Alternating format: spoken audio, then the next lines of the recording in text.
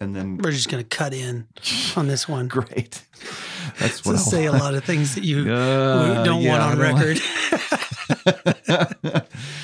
Thanks, bud. Yeah.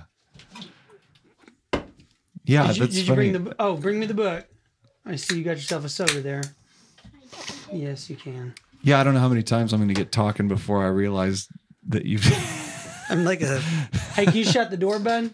I'm like a ninja with the record button there. You even put the mic in my face. Yeah. Yeah.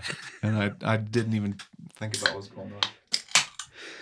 I know that people normally drink coffee out of a Conspiracy Dad mug, but so since it's 7:00 at night, I don't want to be up all night. I'm going to use a nice little soda water in my conspiracy. You know, you don't have to drink coffee in a coffee mug. No, these Conspiracy Dad mugs. Soda water. Very versatile. It doesn't matter whether it's a hot or a cold product. It actually keeps it either way. The thermal dynamics of it works the same. Yeah, it'll get lukewarm eventually. A thermos does the same thing. You can put cold in a thermos. It keeps it cold. Hot in a thermos. The law of entropy. I don't know what I'm talking about. I just thought, this mug does not work like a thermos. There's a guy that I listen to. You can probably look him up. When I was researching, we won't get into this because it's another conspiracy, but he's a flat earther and he's like the flat earth engineer. So he's like an engineer, like actually has a degree in engineering, and he's a flat earther, which is an odd match. But he went on a rant about like thermal dynamics and why that makes sense, like for a flat earth model. Oh. And I can't remember it because it was years ago when he went through it, but it was interesting to listen to it, but it just blew my mind. Like, I know engineers, engineers, I mean, pretty matter of fact kind of people. Yeah. You know? Yeah. And somehow he had this idea of like, it all made sense. You know what I mean? And then but he was so well articulated, like you couldn't look at him and say he's dumb. Right. He's not dumb. He understands a lot of things, but somehow he ended up like way over here. Yeah. Like the average, like most people ended up over here is this outlier. And it had something to do with thermodynamics. And he was like, the moon emits like cold energy and the sun emits heat. And he was like, if you take a thermometer, it's like in the sun, it warms up. But if you put it in moonlight, it actually gets colder. I don't know if that's true. So what I'm picturing is a guy bringing that up unsolicited in a conversation. And you just have no rebuttal because not only is he talking about stuff that's way over your head, but you're like, I didn't ask you about any of that. And why would I know what a thermometer does when I put it out under the moon? Yeah. I guess I have to take your word for that. Until I thought now I got to hunt down a thermometer with actual mercury. Actually, in it. now you're making me remember. I thought about recreating that experience. I was like, I'm going to take a thermometer out to the moon. Yeah, I'm going to have to find a thermometer. And I've never did it. Maybe we should do it tonight after the podcast. We'll go out in the moonlight and we'll hold it up and we'll go, oh my gosh, the earth is flat. That is maybe it's because we've been looking at moon landing stuff, but it feels like the flat earth has been coming up a lot this week for me. Oh, really? Yeah. Just keeps getting mentioned, people mentioning it. And I'm not one that entertains that theory often, but... The flat earth theory? Today really was the first time I was like, maybe it is flat. I remember I was just explaining where these people are coming from to a buddy of mine. And I think he was talking about it around his kids at some point. and his wife is a very smart person. Yeah. And so he said, he was like, the other day, he's like, I kind of got in trouble because the other day we were looking at the moon and my son said something about it. And I said, well, maybe it's not as far away as we think it is or something. And he said, his wife looked at him with like this cold stare, like, what are you talking about? Yeah, that's like, and he was like, I'll shut up now. Never I don't mind. know. Yeah, my wife and kids were heading off to church, and Jane says, you going to do conspiracy dads? I said, yeah. She goes, what are you talking about today? And the car's pulling off. I go, we didn't land on the moon. Have a good time at church. Yeah. Maybe that's an aspect of this show. Like conspiracy dad is like, we're helping dads navigate because at some point your kids ask you about reality and you're either going to tell them the truth or you're going to lie. When the tooth fairy comes, like at some point you do say, son, you're 13. Exactly right. The tooth fairy, I'm sorry to tell you, it's just me. I did tell my kids that. I said that my oldest son knew, and my oldest daughter, she was smart enough, like she knew, she was pretending, but she knew. Yeah. And I said something like, well, the tooth fairy has a beard or something like that. Oh, okay, yeah. The other kids just laughed, and she's like, I know. Okay. Like, I get it, Dad. My son, the dominoes fell real quick. Like he figured out the tooth fairy, and then it was just every other one. Santa Claus, Easter everything. Bunny. Yeah, he put the pieces together. And did he like go all the way to and one day we're all gonna die?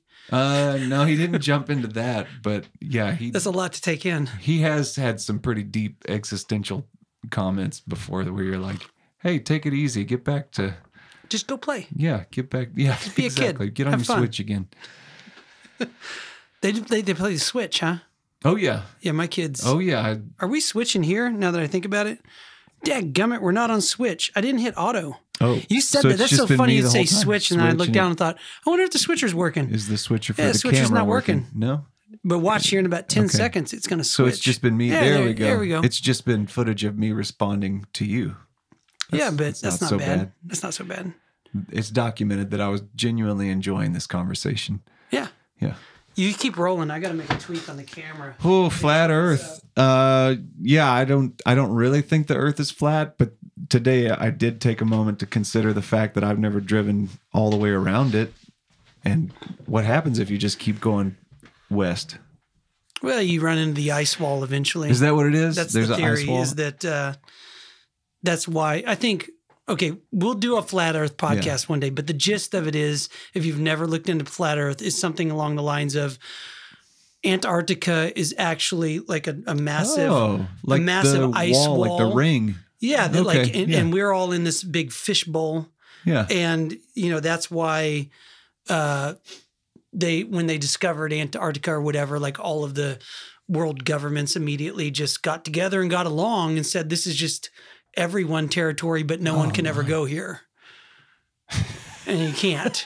Yeah, that is. And it's like this perfect argument because it's like, yeah, but it's so cold if you go there. Like, yeah, no one goes there because it's incredibly cold. You don't want to go there. It's as large as like North America. I get it. It's a huge continent, or it's not as large, but it's pretty big. But there's like this perfect argument of like, you could say, yeah, there was an expedition that went there in the 1930s and they discovered an entire other continent that we don't know about. And then, you go, how can you prove that? Yeah. Well, go there and go see for yourself. You go, it's freezing. Yeah. There's polar bears. There's, like it's so cold. Actually, there's not polar bears. My son corrected me the other day. They're only at the North Pole. Oh, it's penguins in Antarctica. Proves the point.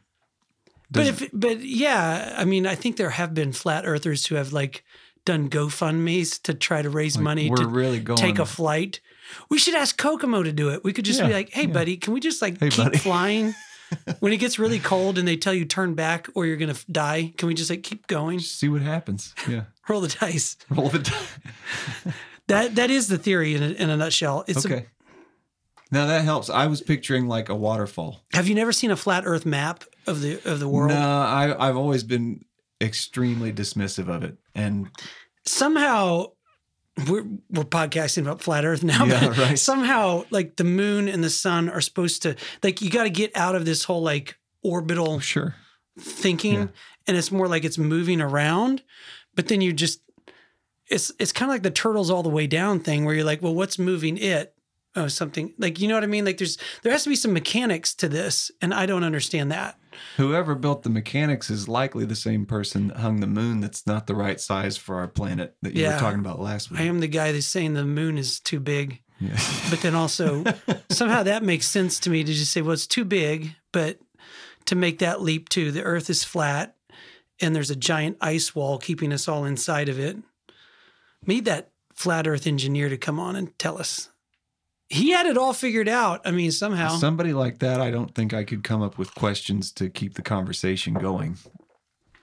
I bet I could. Yeah, good, because I don't have it enough in me to figure out how to navigate that conversation. Well, there's I can't remember his name. There is a guy I'll look up and we'll do a flat earth episode. There's a guy that he's been on a lot of big podcasts and he's like he presents a lot of interesting, like test this kind of thing. But, a lot of those tests are like things that I don't have the ability to actually test. You know what I mean? Like going to the center of Antarctica. Right. Yeah. I wish I could, but I'm just trying to pay my taxes and keep the mortgage and all of that. I don't have the funds to fly to the center of Antarctica. So yeah, I hear you. I'm just thinking of all the stuff that, I've got regular stuff to do. I have a water pump that needs to be replaced. Stuff to do. Exactly. Yeah. I can't be jet setting all over to Antarctica. Which maybe before we get into this, thank you to all the dads who tune into the Conspiracy Dad podcast. What do you like? It's a lot of responsibility to be a conspiracy leader dad at the forefront of the dad. How are you enjoying this journey as a conspiracy dad? Well, hopefully any dad that's listening is kind of can relate to my adventure, where it's one of those like, I wouldn't give the thought that the flat earth is even a thing any time of day. And then it does make your world a little more interesting if you consider for a brief moment that it might be flat. And it's fine. Yeah, exactly. It's entertaining. But what can be disconcerting is when you get into something like what we're talking about today with fake moon landing, where again, that's something that the first time I heard that, government's involved in it. First time I heard that, I was like, that's ridiculous. That's funny that somebody even thought that once. And now I'm like, I was bothering the dudes in the band I was playing with this weekend. I was like, hey man, do you think we landed on the moon? And the guitar player's like, well, yeah. I mean, everybody thinks we landed on the moon. That's what I'm supposed to say, right? And I was like, no, I don't think that we did. Yeah. So what was his reaction? It was like sometimes when you bring up a conspiracy theory with somebody that didn't bring it up, you're like, have you ever been bringing that conversation to somebody? I do it all the time. And you can see they like you as a person, but they're kind of looking for an exit. I do kind of judge people I want to hang out with by that though. Yeah. I think Jack Parsons was right about one thing, and that was like, it is more interesting to be around people who are not mundane. Right. Yeah. So that might be a thing that, like, moving forward, I do feel like if you were to ask me, do you want to be friends with mundane people or people who are not? I am in the camp of, I kind of like that my friends are not mundane. Mm-hmm. And some of that, I don't mean like destructive, but they're people that, I don't know, we're different. What I like about it is it puts your ideas through their paces. So this moon landing thing, that's ridiculous. Of course we landed on the moon. And then you introduce the idea of one of the points McGowan makes about, well, what if we were using it as a distraction to where the American public's not thinking about Vietnam?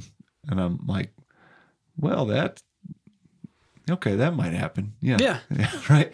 So when it's paired alongside like generally widely known history, you go, okay, well, that's got a little bit of merit. And I guess where I'm going with that is, there are some conspiracy theories that I go, well, I don't really see a lot of grounds for that. But then there are other ones where I go, whew, that really rings true for me, Mm-hmm. So like I said last week, we'll do temperature checks. Right now I'm feeling pretty convinced. Well, that's a part of this episode is the temperature checks on the moon. Right. Yeah. I mean, that's one of those. There's lots of little things that you just never consider when you're a red-blooded American just going to school and they just tell you this thing happened and you never go like, what is the temperature of the moon? If you thought that the climate in Tulsa, Oklahoma varied a lot, try going to the moon. Yeah. And then you consider like the hottest of the hottest summer you've ever been in, and you go, it was quite a bit hotter than that. Yeah. And then walk under the shade. And then you're like the coldest you've ever felt. And you go, it's quite a bit colder than that. Yeah. And then you go like, but they had air conditioning, right? Well, there was no air. There was no air to speak of. Must be some secret technology for air conditioning that we don't know about. Wouldn't that be nice to get your hands on that air conditioning? Yeah. But I gave away part of the episode now. But let's Yeah. just. I think we recapped. We're going through David McGowan's Wagging the Moon Doggy. Right. And we left off at the beginning of chapter 2. Right. We touched on that the moon rocks are suspicious, dubious might be the right way to say it. There's a lot of missing moon rocks, and NASA has given out some seems to be bogus moon rocks. I don't know why they would do that, but the weird thing about that is they gave away petrified wood that they said was a moon rock, but then we actually do have moon rocks here that they could have given away. That's what I thought is like, well, you'd have to go out and get that petrified wood. Like, did they just walk out the back of NASA and pick up something off like the, and like, this looks kind of like the moon rocks. Yeah, give the Dutch that. You ever use those Coinstar machines where you dump all your change into the thing? And inevitably there's always like a Canadian nickel or a peso or something. And you just snuck in with all your other change. I wonder if that's like what was in their tub of moon rocks. Somebody bumped the countertop and a piece of petrified wood fell in there. And the Dutch just happened to be the ones that received it. Yeah, I don't know. I feel like, God, you just would think that's a job that somebody has when you go like, well, hey, we need to like, there's a job and you're the moon rock guy. NASA has X amount of moon rocks. They're cataloged. They're in a thing. And every now and then we have to give one to some dignitary and they call you up and they go, well, we need a moon rock. And you go, all right, here's one that you can have. You're not going to mix in other rocks. No. Like you had one job, man. That's exactly why I was so astounded at the end of the last episode when we got into that they lost all of the files. Yeah. I mean, there's a guy whose job it would be just to keep some of the files. If they said we lost like a handful of the files, you might, you know what I mean? Like, like this one here or that one there. But to say like everything's gone. Yeah. I mean, this is the government we're talking about. And they didn't even pair it with like there was a fire. Right. Some kind of story to like explain why everything's gone. It's just we can't find it. No, we don't know. And it's not even there was a fire, or we had a guy that was keeping all of the schematics. He lost them. We fired him. Like there's not any kind of story like that. It's just kind of like, hey, NASA, where are the documents? And they just give you this like, they're gone. No, missing. Yeah. I found an article today of Ripley's Believe It or Not. The headline was that they had some original video footage of the moon landing. And I was like, oh, it's like a new development. And then I read further in the article, it's just the same. It's just rebroadcast. Another rebroadcast piece of footage. So, it's just nobody really wants to get into what happened to all of that. Oh, one thing they said in the article was, we think that NASA just taped over that. Like taping some other... You taped over the moon landing? There is something to like when you witness a historical event, usually if you witness it like by accident. So like we were just talking a minute ago about the Oklahoma City bombing. Yeah. I'm not laughing about that. I'm laughing about a different thing that I'd videoed the wrongs. Like I thought I was recording and all I got was footage of me figuring out that I didn't record the thing.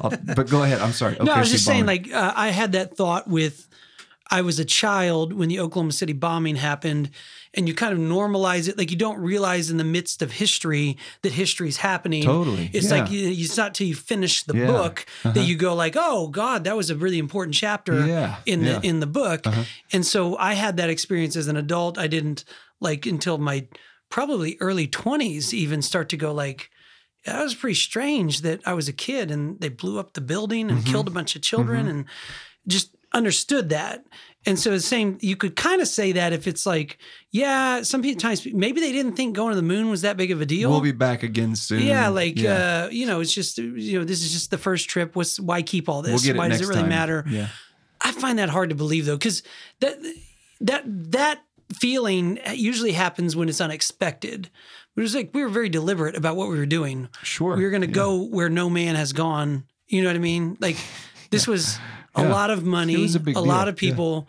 The idea that you wouldn't understand the significance of it and you would just delete a bunch of information from that. I don't understand that. Yeah. To your point, it's like that first child that's born. You get their first steps on video. You get their first words. You get pictures of their first that, and everything. Poor fourth, fifth but child. Exactly, yeah. As the kids keep getting born, less and less stuff gets documented. But the kid's first moon landing, you're going to capture that. Oh, yeah. Yeah. Everything. Right. Well, so we did the moon rocks. I know you have some notes, but what was the next point in that second article? Article 2, what I thought was another point of note was he makes a case that there was no equipment failure for 6 or 7 missions. We had no problems. And it was after we had a lot of trouble here inside just getting our into atmosphere. low Earth orbit. Yeah. And so that is pretty unlikely or unusual for any kind of technological advancement. I did think, well, you could say, it was before it was a priority. Funding might have been a difference. And you go at first we were like shoestring budget, trying to do everything. And then overnight, JFK gives the thumbs up, and before all of a sudden the end of the we 60s, have billions of dollars to work with. And there's a big difference between having 100,000 and $1 billion. And all of a sudden, when the boss says this is priority all of a sudden, we can buy the nice equipment. You know what I mean? So maybe that's getting them craftsman tools, guys. Nice. No cobalt. No, exactly. That's funny. I was at Lowe's today and I was buying screwdrivers. I needed a specific, and I'm sitting there looking at the cobalt. It's like $17, and the craftsman was like $25. Yeah. But in my head, I'm going I know that's better metal than the craftsman, and if I buy that, it's not going to last. I'll be an old man, but one day it's going to break, and I'm going to think, I wish I'd gotten that craftsman. I had the $8 at the time. Yes, why didn't I? I bought the cobalt earlier this week deliberately because I thought I'm probably going to break this tool. So I want it to be the less expensive one. I ended up buying cobalt. Sorry, cobalt. I didn't mean to take a dig. Disparage your probably not Chinese be a sponsor now. But Craftsman, hey, if you're catching the Conspiracy Dad podcasts, we're pro Craftsman. So shoot, where were you left? Just that there was no equipment failure. I don't know if you want to get into much more of that, except for just that, we had some failed tests here. We had a lot of issues, and Russia was just crushing us in the race to space. And then out of nowhere, at the last second, we just start landing on the moon. We have all these space missions that one of the little fact tidbits that's in this series of articles says, depending on where you read, there are either 9 million or 6 million or 16 million components on the spacecraft. All of it was different numbers of million, but for all of those millions of parts, that seems hard to believe. To not is there that many parts in a Toyota? I don't know. I'd have to see the bill of materials, how many nuts. Because you just look at the lunar module, and it's it does look like a lot of stuff, but it doesn't look like millions of stuff. Well, I think that must be counting I guess to get to millions of pieces. Are you counting the framing around the rocket before it takes off? Or is that would almost have to be counting everything on Earth too, the entire platform connected. Well, because if you're telling me that little shuttle, right? No, I agree. That seems like millions of parts. It's that seems like bad design to have. That. Yeah, I guess if you're breaking down to the molecular, okay, maybe you're right. Maybe it's it must be everything in the system that it takes to on the ground, in the air, everything functioning together. And that might account for the disparity in the count on the parts too. Because when I heard that, I thought 9 or 16 million. Geez, that's half or double the amount. That's there's a lot of variation there. Yeah. Either way, lots of parts. I think we could all agree that there are a lot of pieces on a space shuttle. There's 9 or 16 million. Yeah. Or 6. Or 6. Duct tape and tinfoil. Regardless, none of the parts malfunctioned on multiple missions. in outer space. And most importantly, the first one. Yeah, the first one. We nailed it. Yeah. I can tell you most things that I try the first time, not successful. I've got to fail at it a handful of times. I did that the other day with a song. There's a girl that was singing with me, and it was a new song we had never done. And we didn't have a lot of time to practice it, but I knew this because I've played music long enough. I knew we were going to mess it up. Like I learned that a while back that like when I'm doing a song in front of an audience for the first time, I am in my head. I just know now you're going to mess it up the first time, and then you'll have it down after that. And so we messed it up. She messed it. We both messed it up. But then afterwards, I was like, "Ah, that's pretty good," you know. But I was explaining that to her that like, hey, don't feel bad. Like I know from experience, like that's the rep you got to get out of the way. You're gonna mess up the first time. Yeah. You just have to get that out of your head and just keep moving forward. And I think that's probably true with most complicated things. Like you swing and you hit a home run the first time. It's just rare. No, to your point, and sticking with that analogy with music, like you can practice a song in your bedroom infinite amount of times, and you can get to where that's a good point. Yeah, you've got the lyrics down. You know they were the on chord stage. Changes. Yes, you don't have the song down until you've got it a few times on a stage, and then you go, now we got it. And that's what I mean. Like those astronauts, and you're right. They were on stage. You were on stage. Yeah. Everyone's watching. Maybe you just nailed it, but performers would probably tell you. I mean, that's why comedians, before they do their specials, they'll specifically go on the road and play small clubs, and they're testing out, and they don't film that. Obviously, they'll go into clubs all over, and they test out the material that works, that lands and it doesn't land, and then they'll cut out the things that don't land. And over a course of a few months, eventually they get to a point where they do their special, and everything that they say, they know this is going to land and it's going to be awesome. And it's almost like a magician, because you're sitting there thinking, oh my God, they're just so funny. Right. Well, it's not rocket science. They've tested all of this. Battle tested. Yeah, they've tested it, and they know exactly what's going to work and what's not going to work. Usually. But usually. So then they go from there into, doesn't he get into the lunar module itself, and like he's talking about like the just the unlikelihood that you could travel through space with something like that, land on the moon and then take back off and make it back to Earth. Oh, the thing is that back in the frontier days, we didn't need all that fancy technology and book learning to send Buzz and the boys to the moon and back. Back then, we had American can-do spirit, and we just cowboyed up and MacGyvered those spaceships to the moon. Yeah, he said all we needed was an old Volkswagen engine, some duct tape, and a roll of baling wire. Throw a roll of butt wipe and a little tang on board, and you were good to go. Yeah, he's just making the point that, like, because he starts talking about the list of things that they took, like the space, and like how much stuff you'd have to fit into a 6x6, like a very small space. Yeah, I didn't realize that those space shuttles were as small as they were, like uncomfortable for two guys to ride alongside each other. It's sort of like when you're in the back of an extended cab truck. Like, there are seats back there, but it's not roomy. It's like, doesn't he make the point too that like at the museum, the module they have there, they even say something the mannequins in here are smaller than scale because they're almost like miniature humans. And then you think like, well, okay, if you had real sized humans in there, that's not a lot of space. It's very tight. I can't remember if that's in this second article or not. I'm looking to see that. I think it was the second. I do remember that, there is an article with a picture up. Yeah, there it is. Let's see. NASA has done something very odd, by the way, with the lunar module that it has on display for museum visitors to marvel at. It has staffed it with miniature astronauts wearing miniature spacesuits. The module may also be scaled slightly larger than the real modules that allegedly landed on the moon.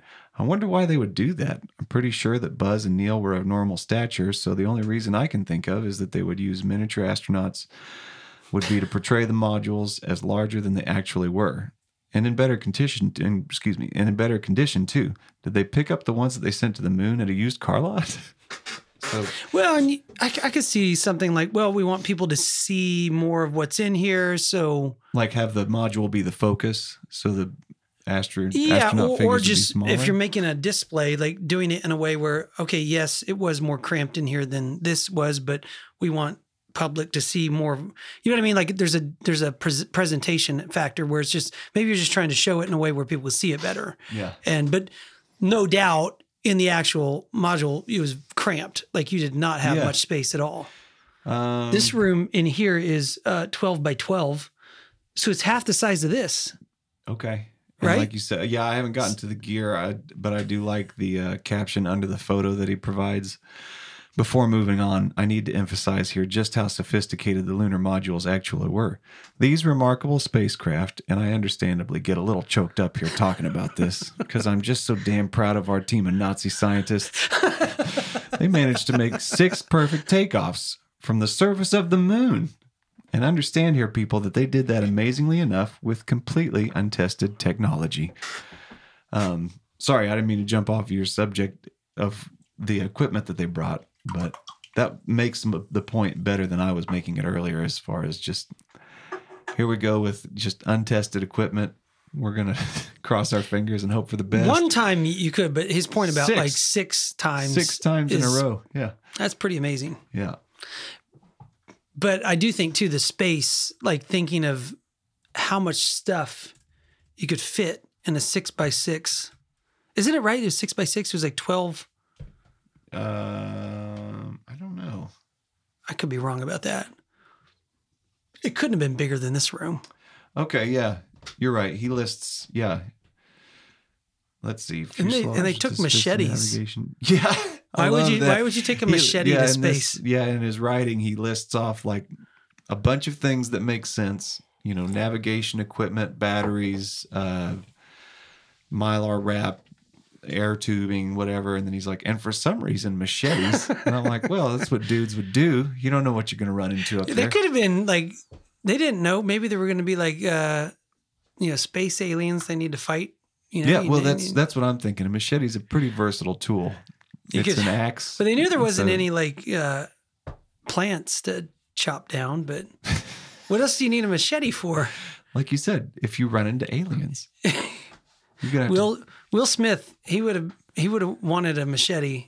When he opened that. God, the Men in Black would look so hardcore if they just. I was thinking Independence Day when he like opened the thing and the alien comes out and he punches him. If he had a machete, he could chop him. Yeah, I like that idea too. Yeah.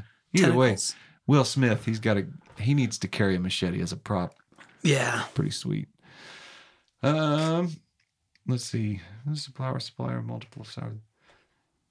I'm not finding where they list. It may not be in this one, but there is a piece in here somewhere where it lists everything that they had to pack. And like you said, in addition to it barely being big enough for 2 people to ride for very long. And everything in it needing batteries. Yeah. Awesome batteries that can survive extreme heat, extreme cold, and can power the whole system to come back here. Yeah, you talk about extreme cold and batteries. In the north, like our buddies from that New England Legends podcast. Yeah. They probably plug their batteries in at night in the wintertime, right? To keep them warm so that the car will start. But, well, the temperature is actually, what is it, 260 Fahrenheit to 230? Let's see. Negative 230 Fahrenheit? I think it might be one. I mean, before I get into it's in.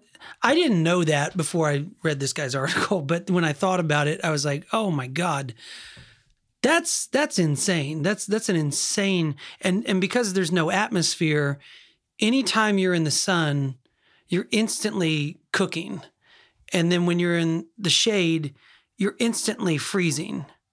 Yeah. There's no like in between. It's like, I mean, that seems a little, if you think about the hottest summer you've ever been in, when it's like, 50, 60 degrees hotter than that? I think, if I recall, I'm not finding it just yet, but off the top of my head, it was something like 240 degrees in the heat, and it was something like negative 160 degrees in the shadows. I mean, it's My God. giant Yeah. temperature swing. How do you survive 240 degrees in the heat? And it could be entirely possible that we're so stupid. We're so stupid that an engineer from NASA is listening to this going like, yes, of course, we have suits that can do that. Yeah, I guess. But they didn't wear the suits. Well, see, but the thing is, here's a quote from, we'll get into this later. It looks like this is this is Article 12, but, and if NASA returns to the moon in 2020 as planned, this article was written before 2020. This something like 2015, I think. Which we didn't return to the moon in 2020, did we? If NASA were to return to the moon, they'd stand out in a brand new spacesuit. Goes on to say it's has a hard upper torso layer of material to protect astronauts from the micrometeoroids and radiation, and then a temperature regulation system and its own life support and communication system. The EMU weighs over 300 pounds. Now, the point I'm getting to here is just that this very advanced spacesuit that we were looking at having in 2020 was making accommodations for temperature regulation. And that's just, because like we were saying, it gets unearthly hot is the adjective that he uses in here, and cold. It's like, yeah, like you said, I wasn't aware that the temperature was so extreme there. You really weren't before reading? I've never been to the moon, so how would I know? They don't talk about that in school. No, and yeah, that's another thing. Why didn't the astronauts go, geez, you guys wouldn't believe the weather on the moon? Yeah. So anyway, that I thought was pretty wild. Man, we didn't even get to Article 3 yet.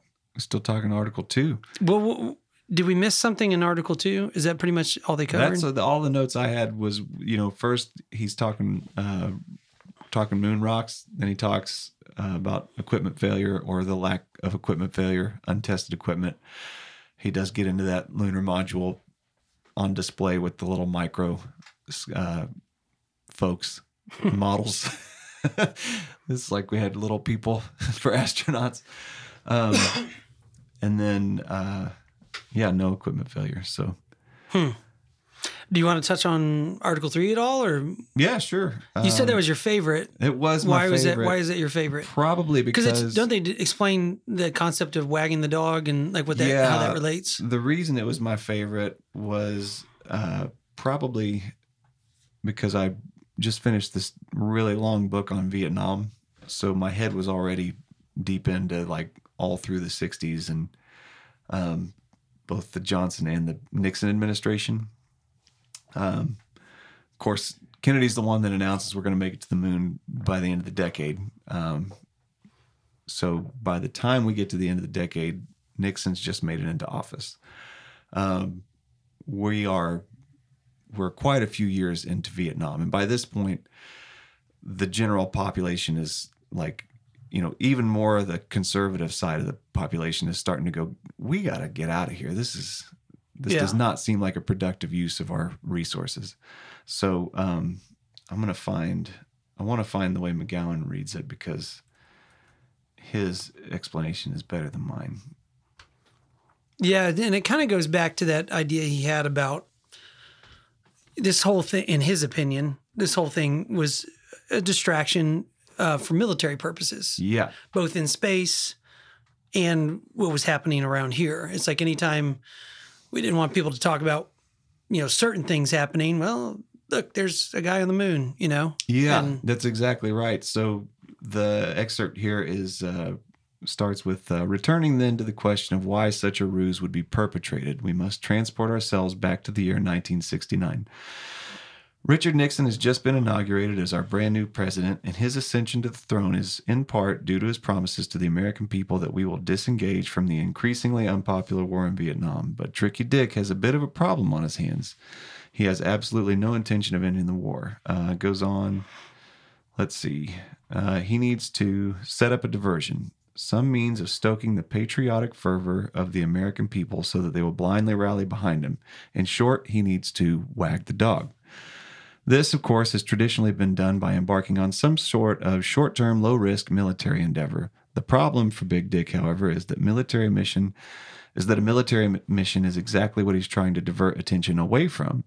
What then is a beleaguered president to do?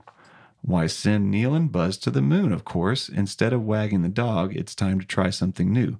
Wagging the moon doggy. So the namesake of this whole series that we're covering, I won't go point for point, but I do think it's worth reading that Article 3 to catch.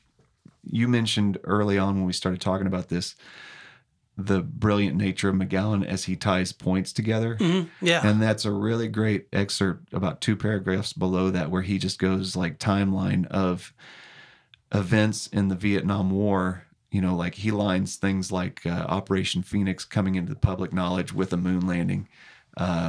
And then every time there was some beginning of Paris peace need talks, for a distraction. Pause on the Paris peace talks. Yeah. Oh, here's the, and then it's pretty interesting the way he frames it. I forget which one of the Apollo missions it is. I believe it's 13, where by this time, the way that McGowan talks about it, he says, the American public was kind of getting bored with all these successful moon landings.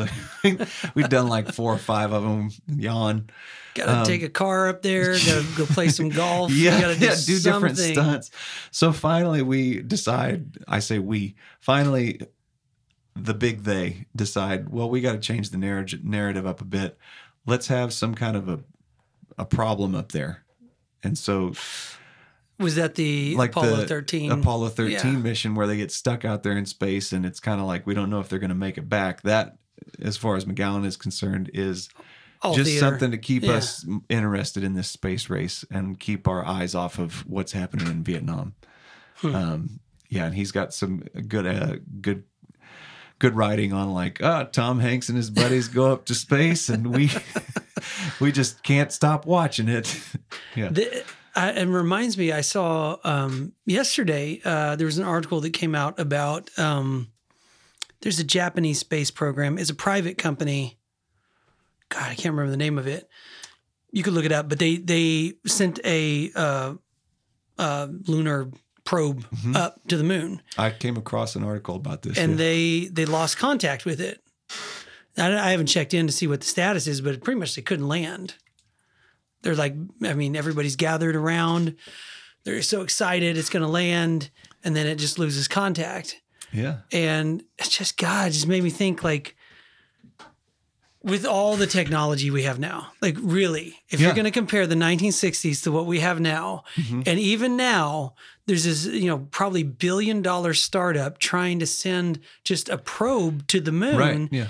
And they can't do it. This is the first private company that Japan has used. Yeah. To get to the moon. I think they used SpaceX to get something up there, and then but it does make you wonder, like, well, if it was like, why can't you send people? Right. Like, why aren't you sending people? Reading about how intemperate and all the radiation, I get why you can't send people,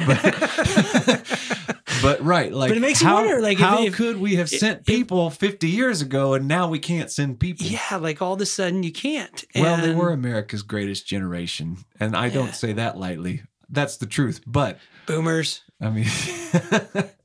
But they weren't superhuman, surely, right? Well, I don't know. I just thought it was interesting reading that and thinking, like, my God, they can't even land a probe. Like, you just think that, and in one of the articles that McGowan's talking about the LRO and like these other low orbiting satellites that have taken pictures of the Apollo landing sites. Yeah. Allegedly. Yeah, right. And I actually went and looked one of them up because you look at some articles. I asked ChatGPT, I said something like, has anyone taken like credible photos of the Apollo landing sites? And it gave me a list of all these, like, and one of them was the LRO in 2011 had taken crystal clear images of the lunar landing sites. And it gave me a link too. And I'm like, all right, I'll go check that out. And he's right in his article that those are not, when we say crystal clear, I would not consider that crystal clear. Like, they're little white specks at a distance on the lunar. Like, I don't crystal clear see anything. I see a white speck, and they say you can even see the footprints of the astronauts. well, I see a couple of little lines, but I don't know what that is. I don't see, they just write it like, oh, like you see a footprint.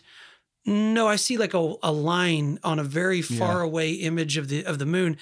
I'm just saying, it's not, you're pulling it up. It looks, like, if you told me that this was a picture of like a chemistry experiment, like we're just looking at, atoms at some, like more like biology experiment. You know, when they put something in a petri dish, and like little bacteria is climbing around each other, and they're in a little dish. That's about what it looks like. That's what this looks like. So, can you look at that? Do you see a license plate number? Do you see something that's like nothing? Yeah, I see USA right there on the side. No, you're like, I don't know, 2 miles away in orbit on above, you know.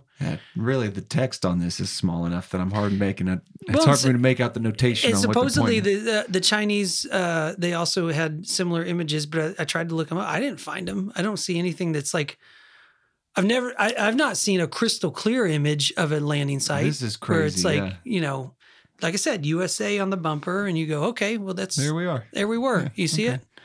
Yeah, I did a little bit of searching for photos of it, and like McGowan said, there's talk of photos exist, but then when you go hunting for them, I didn't have much success finding anything. Yeah. And this... But then you would think that would be like something that if you had it, it'd be front page of National Geographic. I tried to spend some time looking at debunking sites. Granted, I did not spend as much time. It's so boring, but... It is, you are. It is a little vanilla. You're right. It's just... But I thought I've spent so much time like digesting. Yeah, you this. should. You should definitely to be mentally sound. Should balance this out because there was a point. I think it was yesterday, like in the middle of the day, I had gotten myself whipped up into such a fervor that I felt like physically kind of ill. And it was in the middle of this article, thinking about Nixon and, you know, the government coming up with this false narrative to keep us distracted and all the lies. And I just started getting all worked up, and I like really did not feel good all of a sudden. So I thought, okay, let's take a break. And then, I started looking into some debunking stuff, and a lot of the comments on more than one debunking articles and videos that I watched were, well, science has agreed that we did it. We landed on the moon, but there's no point for point cite on it, right? Like, and then like here we're hearing, well, there are photos of the landing, and I'm like, great. I'd love to see those. Yeah. Well, we have them. Great. And then the only thing they show you is something. I see a white speck. I don't know what I'm looking at. You know. I mean, I understand.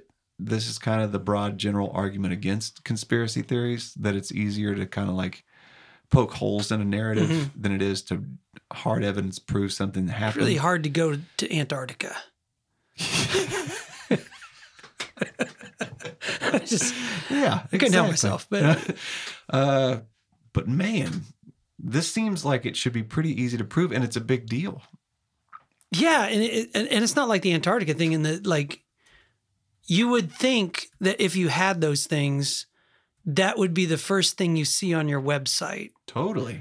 You know what I mean? Like if you like, I'm just saying, NASA, if you want any hints on how to like dispel all of these rumors of a hoax, all you have to do is put that stuff on your website so everybody can see it. Mm-hmm. Page 1 would be nice, you know? Like, do you want to talk radiation, or when you talk let's about... see where we are on time. Oh, we're about to lose our iPad. Plug it in. I thought I plugged it in. Maybe not. Let's save it for next time, because I think old iPad's about to give out on us. So, well, I guess what I'd say is Article 4, he gets into photography. So as you're talking about, gosh, NASA, just put a couple pictures on the front page of your website, and that'll be that. Just fly over and show us, like right here. It sounds like next time we'll get into the issues with the photography, and I just would make the point of that's a real common conspiracy theory bullet point. Oh, the pictures. Oh, yeah, we can say that real quick. Like because I sent you the picture of Buzz tweeted out a picture of supposedly what he took of Earth from the moon like last week. I think I remember. And I was like, hey, what's missing from this picture? Oh, yeah. And you're like, the stars? I was like, yeah. But that was a point that we made that he talks about that's really interesting is, well, I guess that's the next article when he talks about doing the experiment. Yeah, there's a lot of talk about photography. What I like about McGowan's writing is he doesn't hit on the same kind of talking points that a lot of other conspiracy theories talk about. Let's see if we can talk longer if I have battery. A lot of the other conspiracy theories, the general consensus is, or it's not just the general consensus, but kind of the like, when debunkers dismiss conspiracy theorists, they usually go, yeah, we know there are no stars in the picture. Like that's kind of the cliche, which is true, by the way. No stars. And I sent you pictures of like just my own experiment. Okay, pictures of the space station. And you're like, well, I see stars. Yeah. I can see stars in the pictures from the space station. Why do I not see stars in any? I get it. There's like, they say it's because the exposure settings had to be at a certain place because it's so bright, yada, yada, yada. But then McGowan makes the point, like, did nobody think to like point the camera up at the stars and take a picture of the amazing stars with no atmosphere? Yeah. And nobody did. I love this piece here. He says, collectively, the Dirty Dozen took thousands of photos throughout their alleged journeys, and yet, amazingly enough, not one of them thought it might be a good idea to snap even a single photograph of such a wondrous sight. Of course, endless photos of lunar modules and the monotonous lunar surface are exciting too, but just one or two photos of that dazzling lunar sky might have been nice as well. It's as if someone went to Niagara Falls and the only photos they brought back were of the car they drove sitting in a nondescript parking lot. And that to me is like, yeah, I understand that the photo settings that they had didn't capture the stars in some of the shots that we're used to seeing. Having said that, you're on the moon and some of the descriptions given, I understand, are like, boy, the stars sure are bright up there. And yeah, like when you're in a lowly populated area, the stars are very bright here with an atmosphere. You guys didn't get one picture of any stars while you're out there? Maybe we'll leave it at this. Like, if you want like something to watch between now and the next episode, if you go and look up the press conference with these three astronauts right after they got back from the moon and try to find a full version of it, might have to go on Rumble. But if you find it, it's a bizarre press conference because these guys look like they're either drugged, but they are so uninterested in what they're talking about. It's just mind-boggling. And at one point, one of them says something like, because somebody asks, what do the stars look like? And he says, I don't remember seeing any stars. I heard that excerpt. And you just think, you were in space and you didn't see any stars? Like, isn't that the thing you'd look at? Yeah. And I don't know how to rationalize that, except it's just weird to watch that press conference and you just think maybe their brains were just zapped from being in space. Sure. Or maybe MK Ultra had just gotten them dosed up on some nice LSD. Who knows? Yeah, but Jolly West had visited them right before they come out. I don't remember any stars. Which, just now as you're talking about it, I thought, if I were the one being asked that question and somebody said, what do the stars look like? I'd go, rather than like, I don't remember any stars. Incredible. Something. I'd either say incredible or I'd say, you know what? Weird thing. I didn't even think to look at the stars. I was so focused on the moon. Like, they don't even seem like it's strange that they didn't notice the stars. He says it like it's no big deal. And I think, weird. I don't know. Watch the press conference. And the next one we'll try to pack more in, because if we don't hurry this along, it's a 14-part series on the lunar landing. I don't know if people want to listen to us talk about the moon landing for 14 different episodes. Good news is we didn't stay on subject real well this time. So we will not talk about flat Earth, and we will focus on getting at least 2 or 3 more parts of this episode in. So thank you for listening to Conspiracy Dad Podcast. If you guys like the show, please like, follow, subscribe, give us a rating on iTunes.